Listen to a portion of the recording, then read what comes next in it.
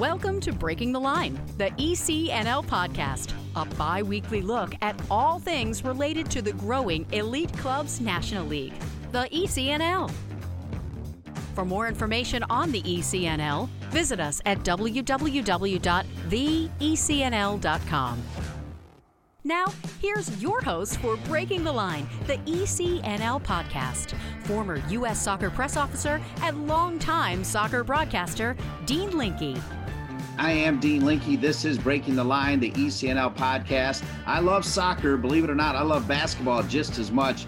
Christian Lavers, the CEO and president of ECNL, has made me a happy man as this week's ECNL podcast, Breaking the Line, will feature Grant Hill, two-time national champion at Duke, multiple All-American, on Dream Team 3, played in the NBA forever, still considered one of the all-time best, NBA analyst, college basketball analyst, and more importantly, Christian Lavers, he's an ECNL dad. What's he bringing today to the show? You know what? He brought such a great perspective in talking about his background playing soccer, believe it or not, the impact that had on his basketball career, the perspective of one of the elite athletes in the world talking to his daughters about sport and what they should consider and what he looks out for them, and then just looking back on all things leadership and team culture, building championship teams. A wonderful, wonderful discussion with a lot of variety.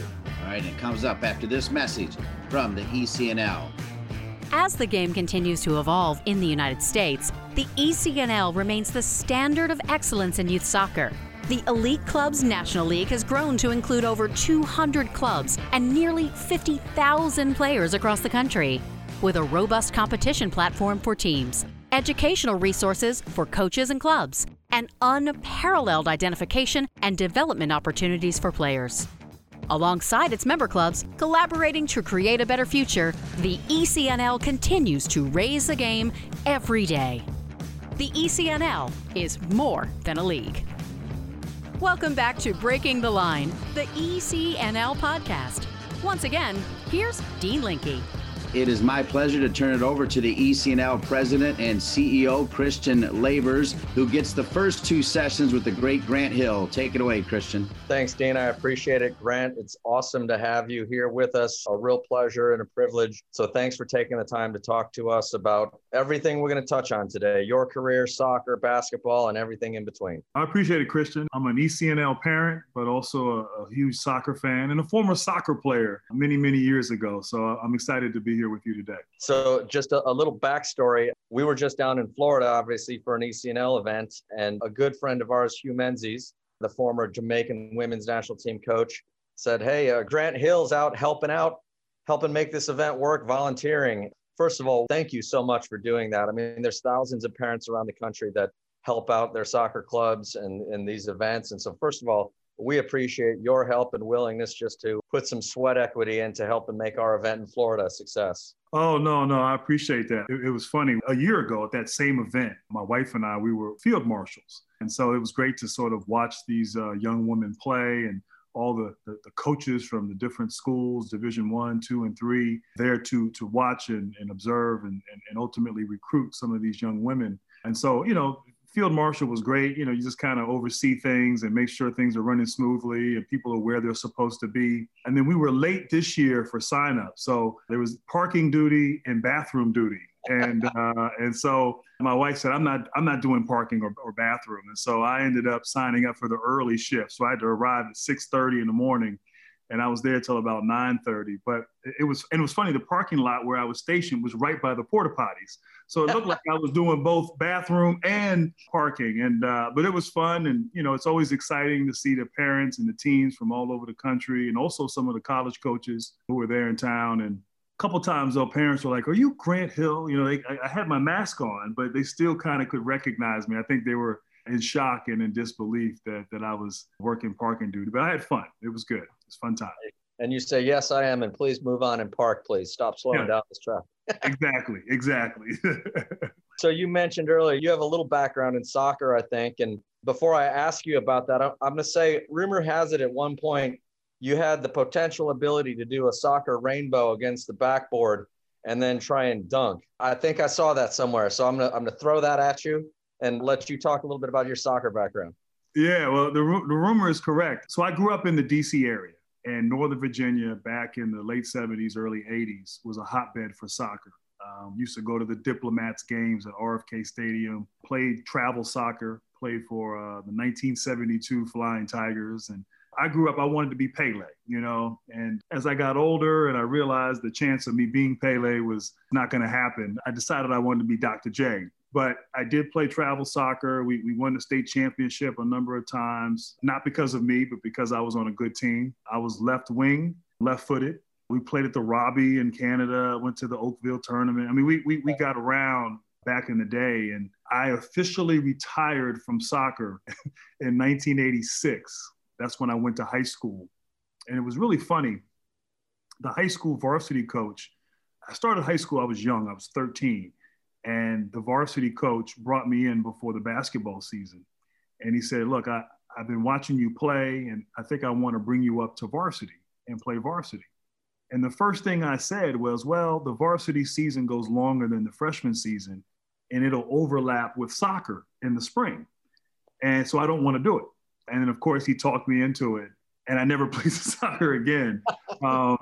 But I did know how to, I can definitely, I can't do it now because my ankles are arthritic, but I could, in the high school slam dunk contest, I used to stand at the free throw line and do a rainbow, and I would, do it high enough off the glass and then go up and dunk it.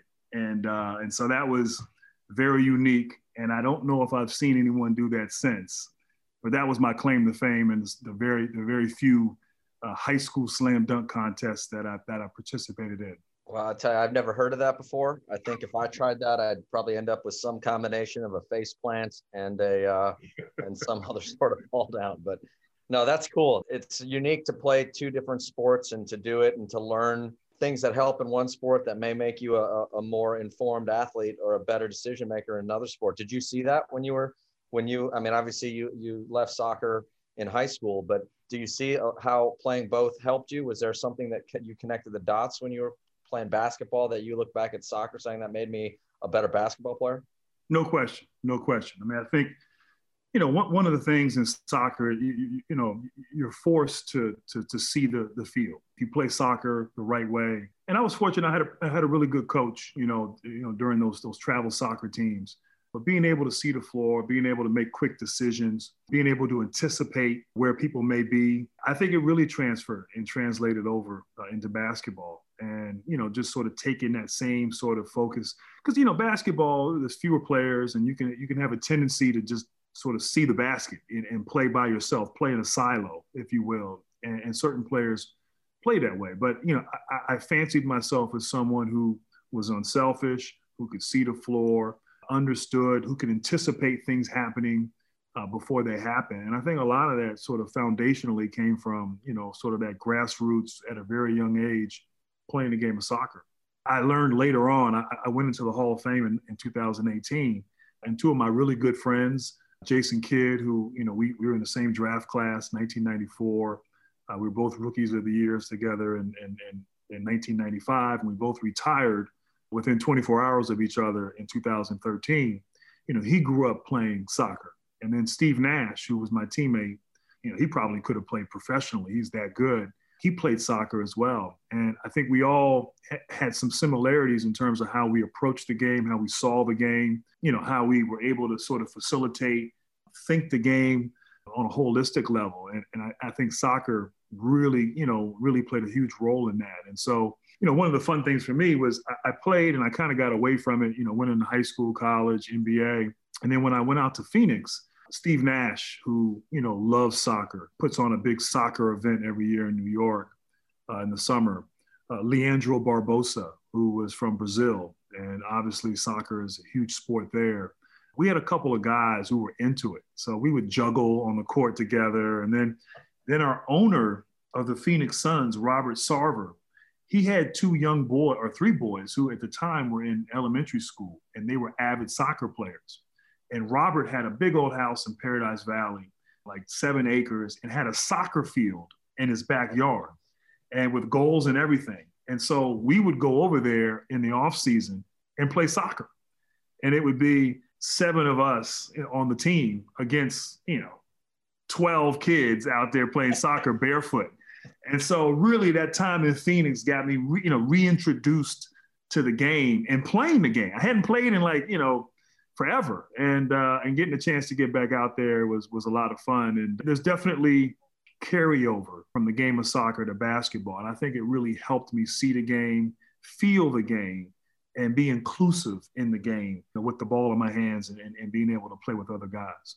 To go back a little bit, when you were negotiating, I'll use that word, when you were negotiating with your high school basketball coach about how the season ended so you could play soccer, right. It sounds like that's not a guy who's saying, hey, I'm going to be a professional basketball player. That's a young kid who's playing a bunch of different things and trying to figure out life. When did you first decide that you wanted to be a pro athlete, or when did you recognize that you might have the ability to play at the highest level? Because it sounds like at that point you were loving everything. Yeah, really for me, my dad was a professional football player, played in the NFL for 12, 13 years. So I grew up around sports, always wanted to play football.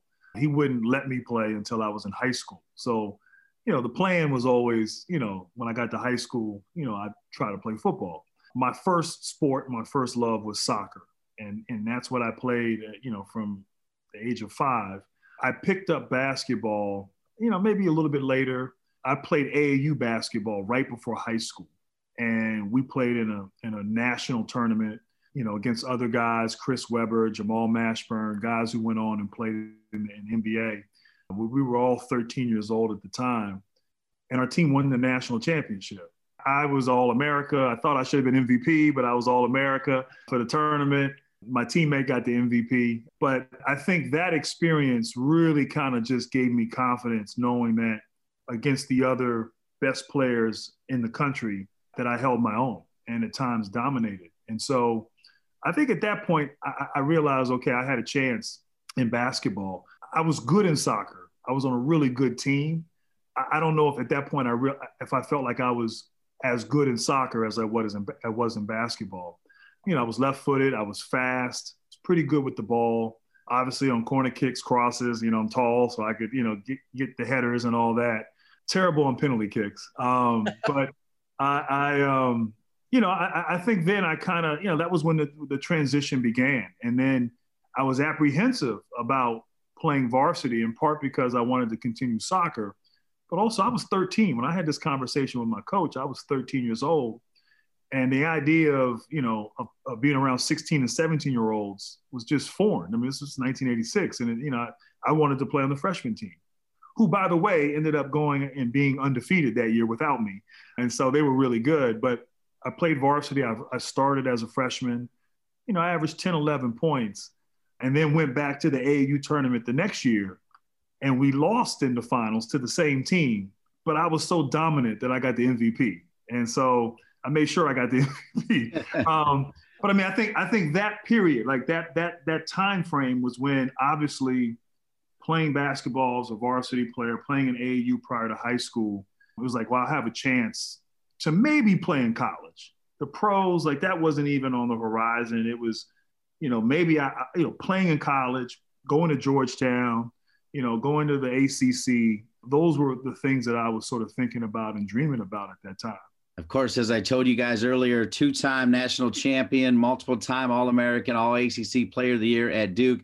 It's funny you mentioned your dad. My best friend is what I call a double D. He's a Dallas Cowboy fan and a Duke Blue Devil fan. So there's not a week goes by where he doesn't say, oh, yeah, well, Grant Hill, his dad played for the Cowboys, and he was awesome for sure, Grant. Yeah, no, look, my dad played for the Cowboys. I was born in Dallas.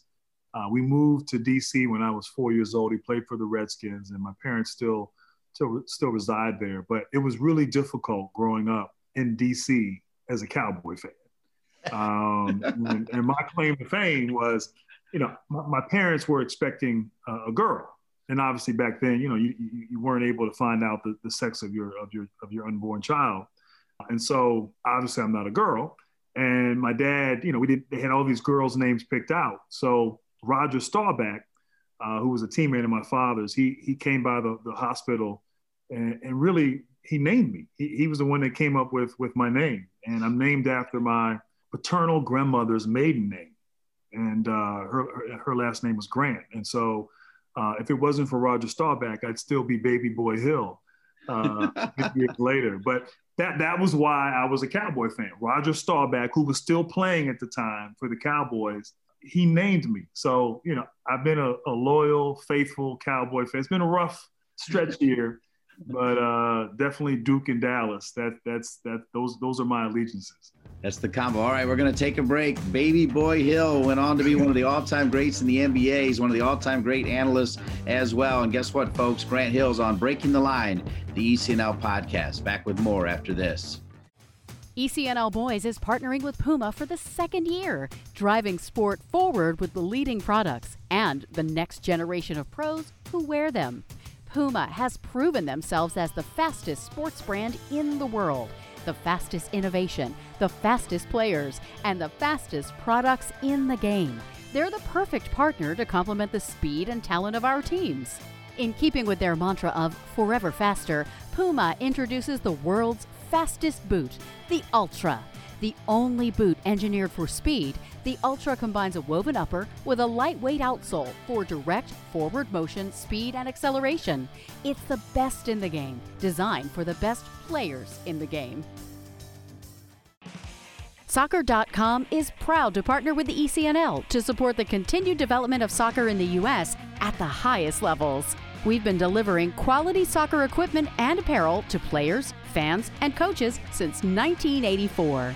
Living and breathing the beautiful game ourselves, our goal at Soccer.com is to inspire you to play better, cheer louder, and have more fun. Visit Soccer.com today to check out our unmatched selection of gear, expert advice, and stories of greatness at every level of the game.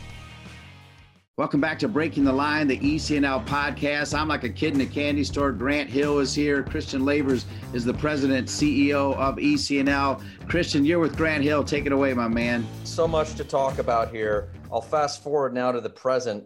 As a father of young daughters and young athletes, and considering, the lineage, your father playing in the NFL, you playing in the NBA, what matters most to you about the experience of your daughters in sports?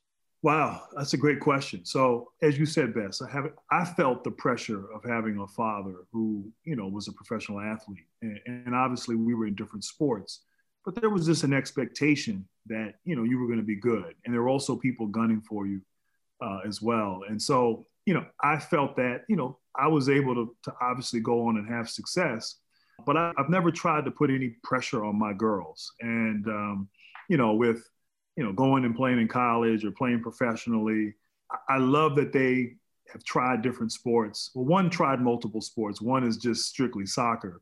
But I think for girls who become young women, the experience of sports and the values that come from team sports, there's so many life lessons that are applicable. And I experienced that. I experienced it, in college and high school, the ultimate level in professional sports.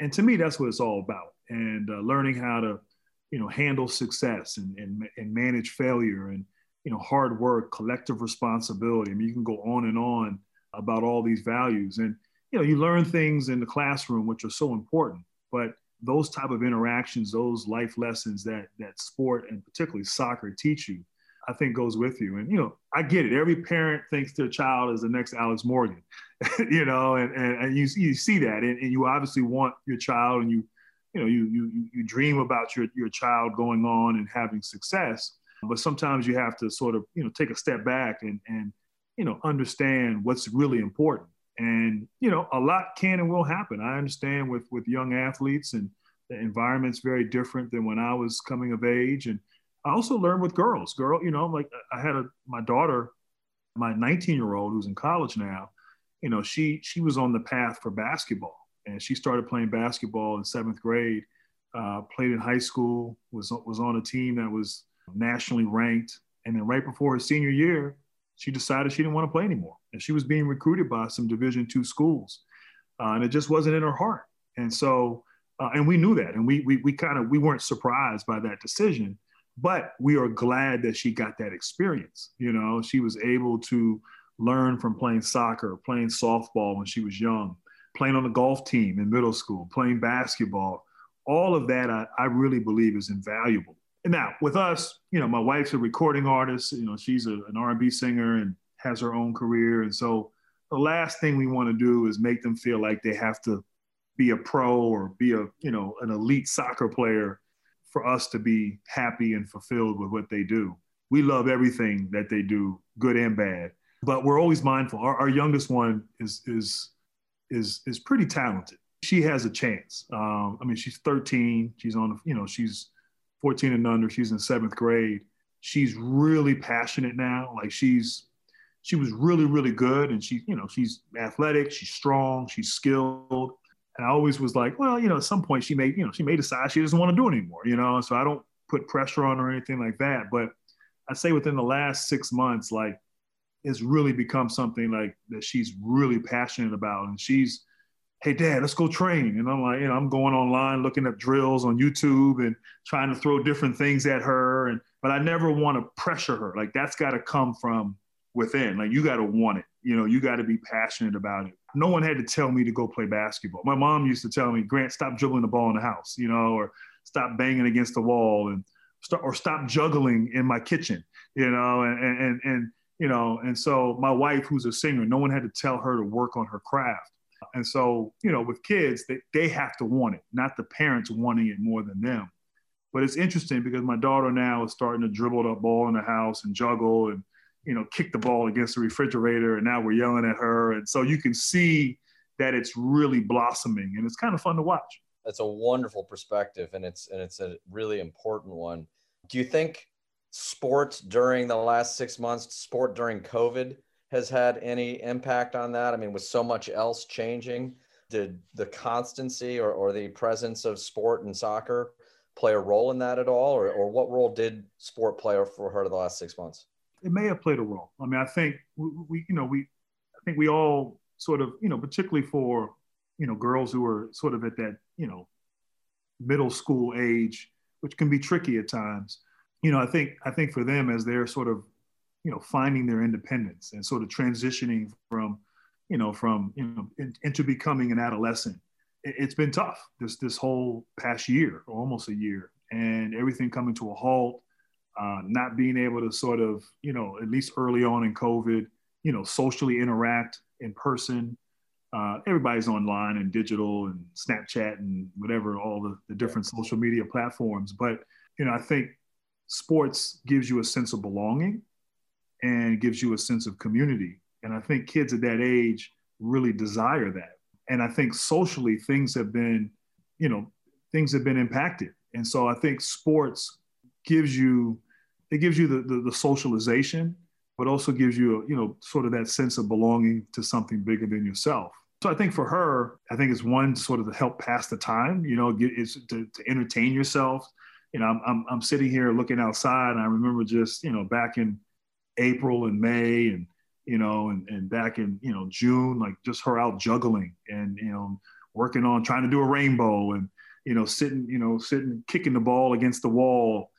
All like to me, that's when you're willing to sort of, put the time in like that, not training necessarily, not where you're going and working with a coach, but you're just by yourself using your imagination. Like, I think that's important. And I think that tells me, okay, like she really loves this. She really likes this. And, I remember, and I'm just, sort of using my own my own experience as a frame of reference, getting the ball and just dribbling in the street and using my imagination, like spending time by yourself, working at your craft because you love it. Like that's something you can't make. That either you have it or you don't. And so, I don't know if it's just a natural sort of progression for her or if sort of everything else coming to a halt, really soccer became her safe haven and really became her friend. And that really kind of helped spark, light a spark. But regardless, it's fun. It's fun to watch and it keeps them busy. It's like they're focused. They know they got to train and work and be ready for practice or be ready for the games. And so, keeping them busy as a parent is also a good thing as well. I got 3 boys aged 3, 2, and 1. So I'm in the survival mode of keeping them busy as well right now. You're in the trenches. That's true. Looking a little bit back now to your career, I mean, you played for so many different coaches, from college to the dream team to multiple NBA places. What qualities stood out to you that made the best coaches effective? And do you have any moments where a conversation with a coach or a relationship with a coach really changed your career or changed your perspective on something? You get to a certain level of success, and obviously there are people who've been there to help you and support you and guide you along the way. And I've been fortunate to have, great coaches. My high school coach, Wendell Bird, who really kind of pushed me along and was pretty innovative in terms of allowing me as a big guy to play point guard and do some things that at the time, most big guys weren't really, weren't expected or asked to do. And so that really helped develop, I think, sort of my all-around game, if you will. Obviously in college, I played for legendary coach Mike Krzyzewski. And I think as a coach, he's a tremendous leader. And, I like to say he's a tremendous leader who happens to coach basketball.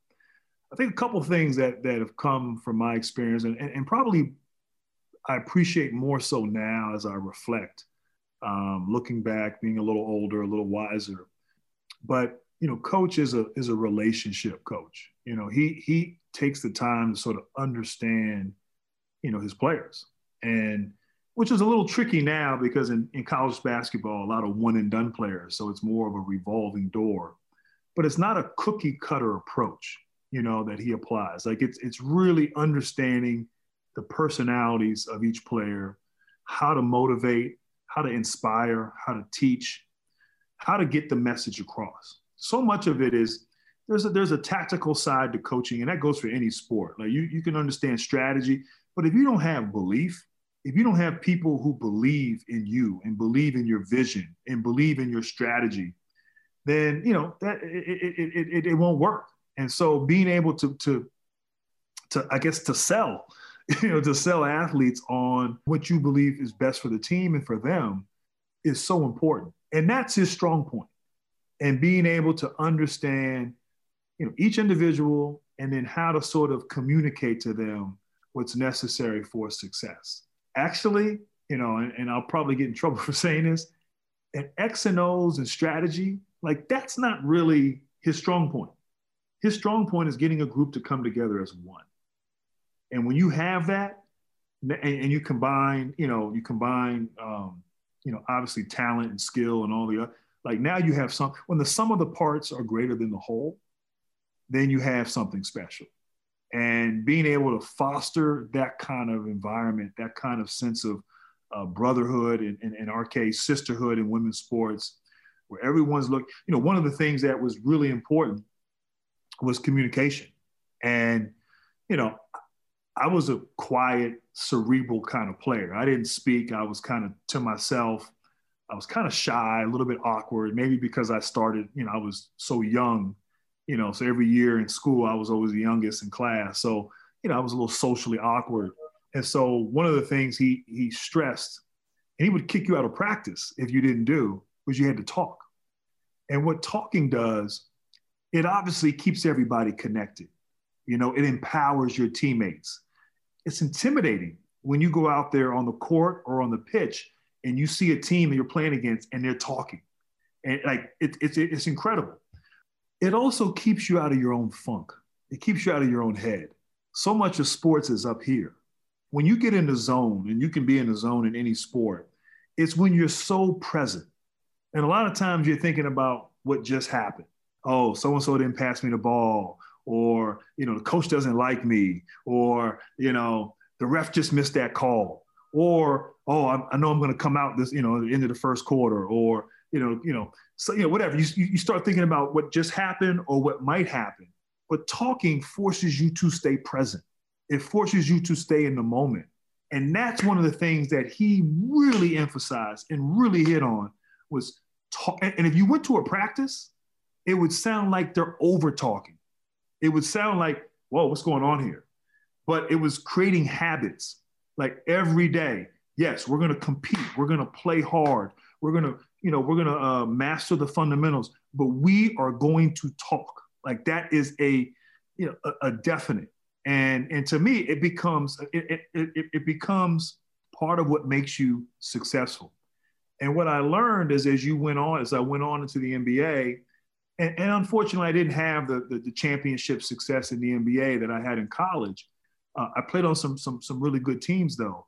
But if you notice the good teams, like the really good teams, they communicated, they talked, they were in sync. They may not have always liked each other. You can go down to history and look at teams in basketball, but they were together.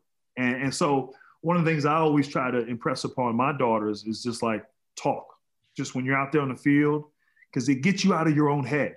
And it's a selfless thing to do. Not talking is selfish. Talking, you're giving to the group. I know sometimes, like, I feel like I'm like my dad. My dad would give me basketball advice from a football player's perspective. And sometimes I'm scratching my head like, that doesn't make any sense. And so it's maybe sometimes my daughter is looking at me like, you're a basketball player. You don't know anything about soccer. But I do think communication is huge for so many reasons, a few of which I mentioned. I like the phrase, the mouth is window to the mind. Yeah. Because you can't talk unless you're present. No and question. when you're not talking, your mind is either past or future a lot. Another thing that jumped to me, I think, was Vince Lombardi, who said that, to your point about tactics, at the highest level, everybody's pretty good as a coach at tactics. That's not going to separate you. It's going to be man management. It's going to be motivation, whatever, personal relationships. That's really, really interesting to hear. One more question for you. Oh, we could go on forever, as you know, but we'll respect your time here. But you're currently working on NBA TV. You're an owner of the Atlanta Hawks. How do you look at sport differently now from the perspective of a broadcaster or an owner compared to being a player? Did something change in the lens when you watch basketball now or watch any other sport with this different perspective? Yes. I mean, I think, first of all, I love now that I can continue working in sports. And I have many roles and responsibilities in sport and giving back to the sport, being around the sport. You mentioned, ownership, that perspective, now, sort of being a steward of that franchise and, running the business side, but also the basketball, providing oversight, strategic direction, vision, hiring good people, that role, that perspective. Then in television, now you're sort of an analyst. So you're seeing the game and giving back to the game in a way that's fun. It's edifying. It's a natural sort of progression from playing in a lot of ways. I'm also I'm a board of governors of the NCAA, which, as we look at intercollegiate athletics across the board, now having sort of that fiduciary responsibility to help the NCAA as it's attempting to evolve. I do see things differently now. I think first of all, my experience helps me see from a different perspective. Not everybody necessarily who's an owner. The athlete. Yeah. Not everybody understands sort of the perspective of an athlete. But then when you get on the other side, and now you can kind of look back at what it's like to be a student athlete, what it's like to be a professional athlete. You see things differently. And so it's been great. Like I've really enjoyed continuing to work in sport in a number of different ways. And it just helps me to continue to grow, have a healthy respect and an appreciation for, all the sort of moving parts that allow these athletes to go out and perfect their sports. But I also know it's a huge responsibility and something that I don't take lightly and something that I'm grateful for the opportunity to work in. We're here with Grant Hill. We're going to take one more break and come back. Grant promised a little basketball talk, so I'm all in as well. Grant Hill, right after this. This is Breaking the Line, the ECNL podcast. Nike is a proud sponsor of ECNL Girls. Nothing can stop what we can do together to bring positive change to our communities. You can't stop sport because #you can't stop our voices.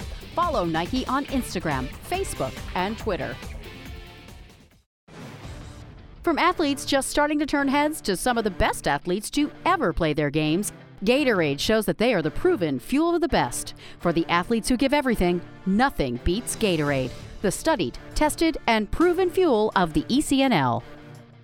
Welcome back to Breaking the Line, the ECNL podcast. I'm your host, Dean Linke. Christian Laeber is the president and CEO of the ECNL. He has booked a big-timer, Grant Hill, a college legend, an NBA legend, and now I think one of the best analysts in the game as well. So, Grant, I want to start with that because you have been featured prominently in college basketball and featured prominently in NBA. Is there one or the other that you like to analyze better?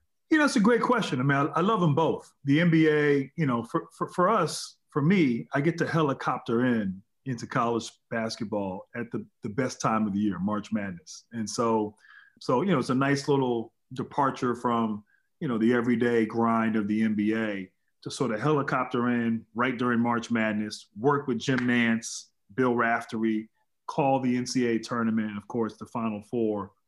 So I fell in love with basketball watching the Final Four, 1982 Final Four, when Michael Jordan hit the shot against Georgetown as a freshman and really propelled his career.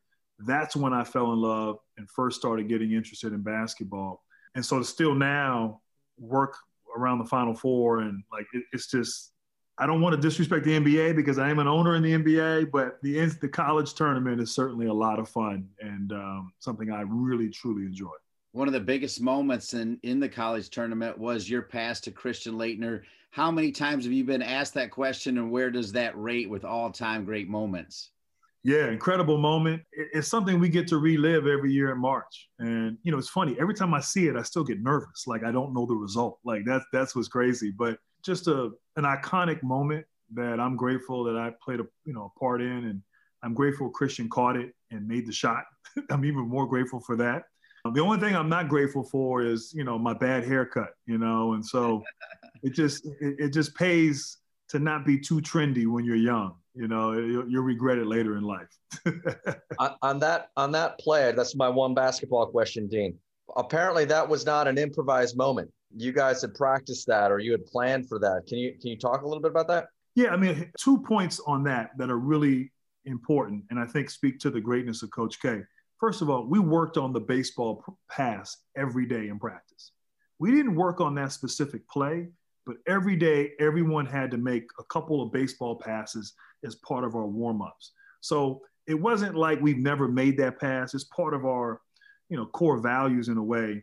And, in that moment, I guess Coach knew that I was probably the most accurate from all the passes we made in practice. I used to joke that, I would have been a quarterback and it was in the genes.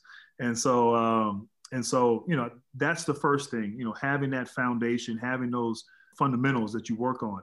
And then 2, in that moment, we're down 1, it's 2.5 seconds left. We're coming to the huddle. Beautiful leadership from Coach K. In that moment, instead of telling me, Grant, you make the pass, he asked me, Grant, can you make the pass the full length of the court? And I said, yes. And so in asking me that and getting me to answer, I'm taking ownership. I'm saying, I'm going to do it. I got it, and of course he goes to Christian and says, can you make the shot? And Christian says, if Grant makes the pass, I'll make the shot. And that was typical Christian Laettner. And so that was pretty much it. But I do believe in how he approached that situation. It felt like Sean Woods hits this shot. I'm thinking as I'm walking to the huddle, I guess it's over. I'll be in Myrtle Beach next week, with all my classmates for Beach Week. I won't be at the Final Four. And so that was what was going through my mind. Like, oh, I guess I'll go to Myrtle Beach. And in that moment, hey, Grant, can you make that pass? And I said I could. And Christian said he'll make this. And literally we walked out of that, I felt like we're going to win. And so sometimes in those moments, being able to get your athletes to say that they're going to do something is really empowering. See, Grant, anytime you hook up with a Christian at any level, it's going to be big time, including today. I've just got 3 more quick ones for you, and we'll let you go. In the ECNL and in the women's college game, there's a lot of injuries. During your career, you had some major injuries that you were able to overcome. Have you talked to your kids about injuries and how to deal with that? It's a great question. And, it's finding some balance, and my daughter who, my wife who's, we've been playing ECNL now for 3 years, and my wife is like, well, she should be training. She should be doing this. And, I'm like, well, she's 10. Like, let's let her have some balance here and let her have some fun.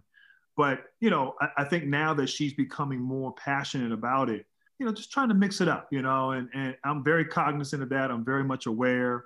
I don't want to, hinder her development. I don't want to push her. And so, like, I'll give you an example. Like tonight, we're starting conditioning, and for her first practice. And she was asking me yesterday, like, Dad, can we go do something before practice? And I said, you played indoor on Saturday. Your coach says that you're in pretty good shape. You've been training during the off season. Maybe we should not do anything on tonight. Maybe we should because you're going to go hard today. You're going to go hard tomorrow. And so just, always aware of that. And, I don't want to project my stuff on her, but I just want her to be smart about it. And for the most part, she is. And there's a certain amount necessary to be able to play at a high level. But, you don't want to do too much. And so, as she continues on, we'll just continue to monitor that. But, I'm of the, I come from the background or the philosophy of less is more. And you're going to get enough in practice and enough in your games. And so as long as you have a baseline going in, then, you should be fine. But she's had every injury. She's played with a cast, with a soft bubble, and, she's hurt her foot. I mean, she's definitely a hill. And and so, her thumb, I mean, she's a physical player. And so, but that's part of the game. All right, we got you on. We got to ask you this. So we've got three greats in a room: Grant Hill, LeBron James, and Michael Jordan. Who's the greatest of all time, Grant Hill? Who's the greatest? Well, aside from myself, I think they're both. I mean, I just, you can go either way. I probably would go with Michael, but I mean, certainly there's something you can't go wrong, but I think Michael is just a little bit a notch above, and there's no disrespect or slight towards LeBron because he's absolutely incredible. But, Michael Jordan, what he did, his impact, his dominance, I mean, it's just incredible. And I had a chance to watch and witness and play with, against both of them. And so I have definitely a great perspective, but I'm going with MJ. Even though he went to Carolina, I got to go with Jordan. All right, well, let's end with this. You mentioned all of these great NBAers that are great soccer players. I can't remember if you mentioned the late, great Kobe Bryant, but he was pretty legit as well. He was a heck of a soccer player and loved the game. He did. Kobe, having grown up in Italy during his formative years, was introduced to the game, and obviously soccer so big over there. And so, he loved it. He was a fan of it. You have pictures and images of him, going over and interacting with soccer players, juggling. I never really talked to Kobe about his love of soccer, but I would imagine that, it played a role in his development. So sad, about a year ago, almost a year ago, of his untimely death. And but for someone who didn't, obviously, live an entire life, or live to old age, really was able to accomplish a lot and impact people with his excellence. And so his legacy will certainly live on forever.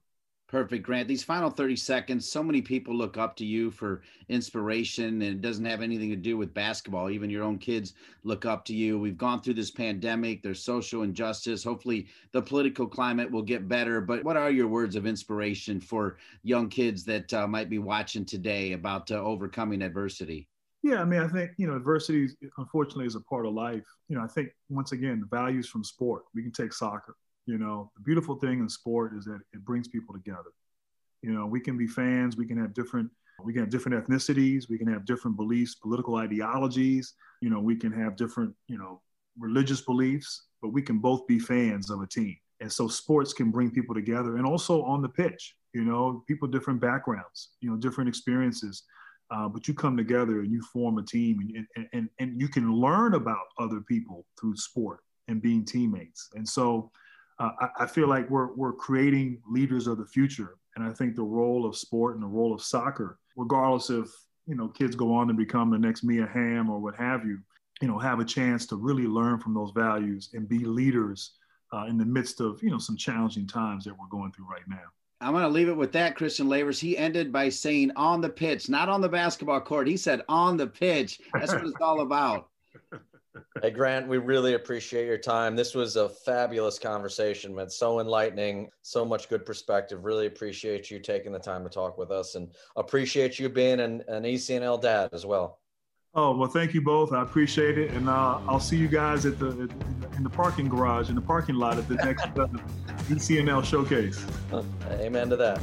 The great Grant Hill. This has been Breaking the Line, the ECNL podcast with one of the great all times ever, Grant Hill. Thanks for listening to Breaking the Line, the ECNL podcast. For more information on the ECNL, visit us at www.theecnl.com. And if you have a suggestion for the show or a great idea for a guest, please email us at info@theecnl.com. Breaking the Line, the ECNL podcast is an ECNL production. ECNL, more than a league.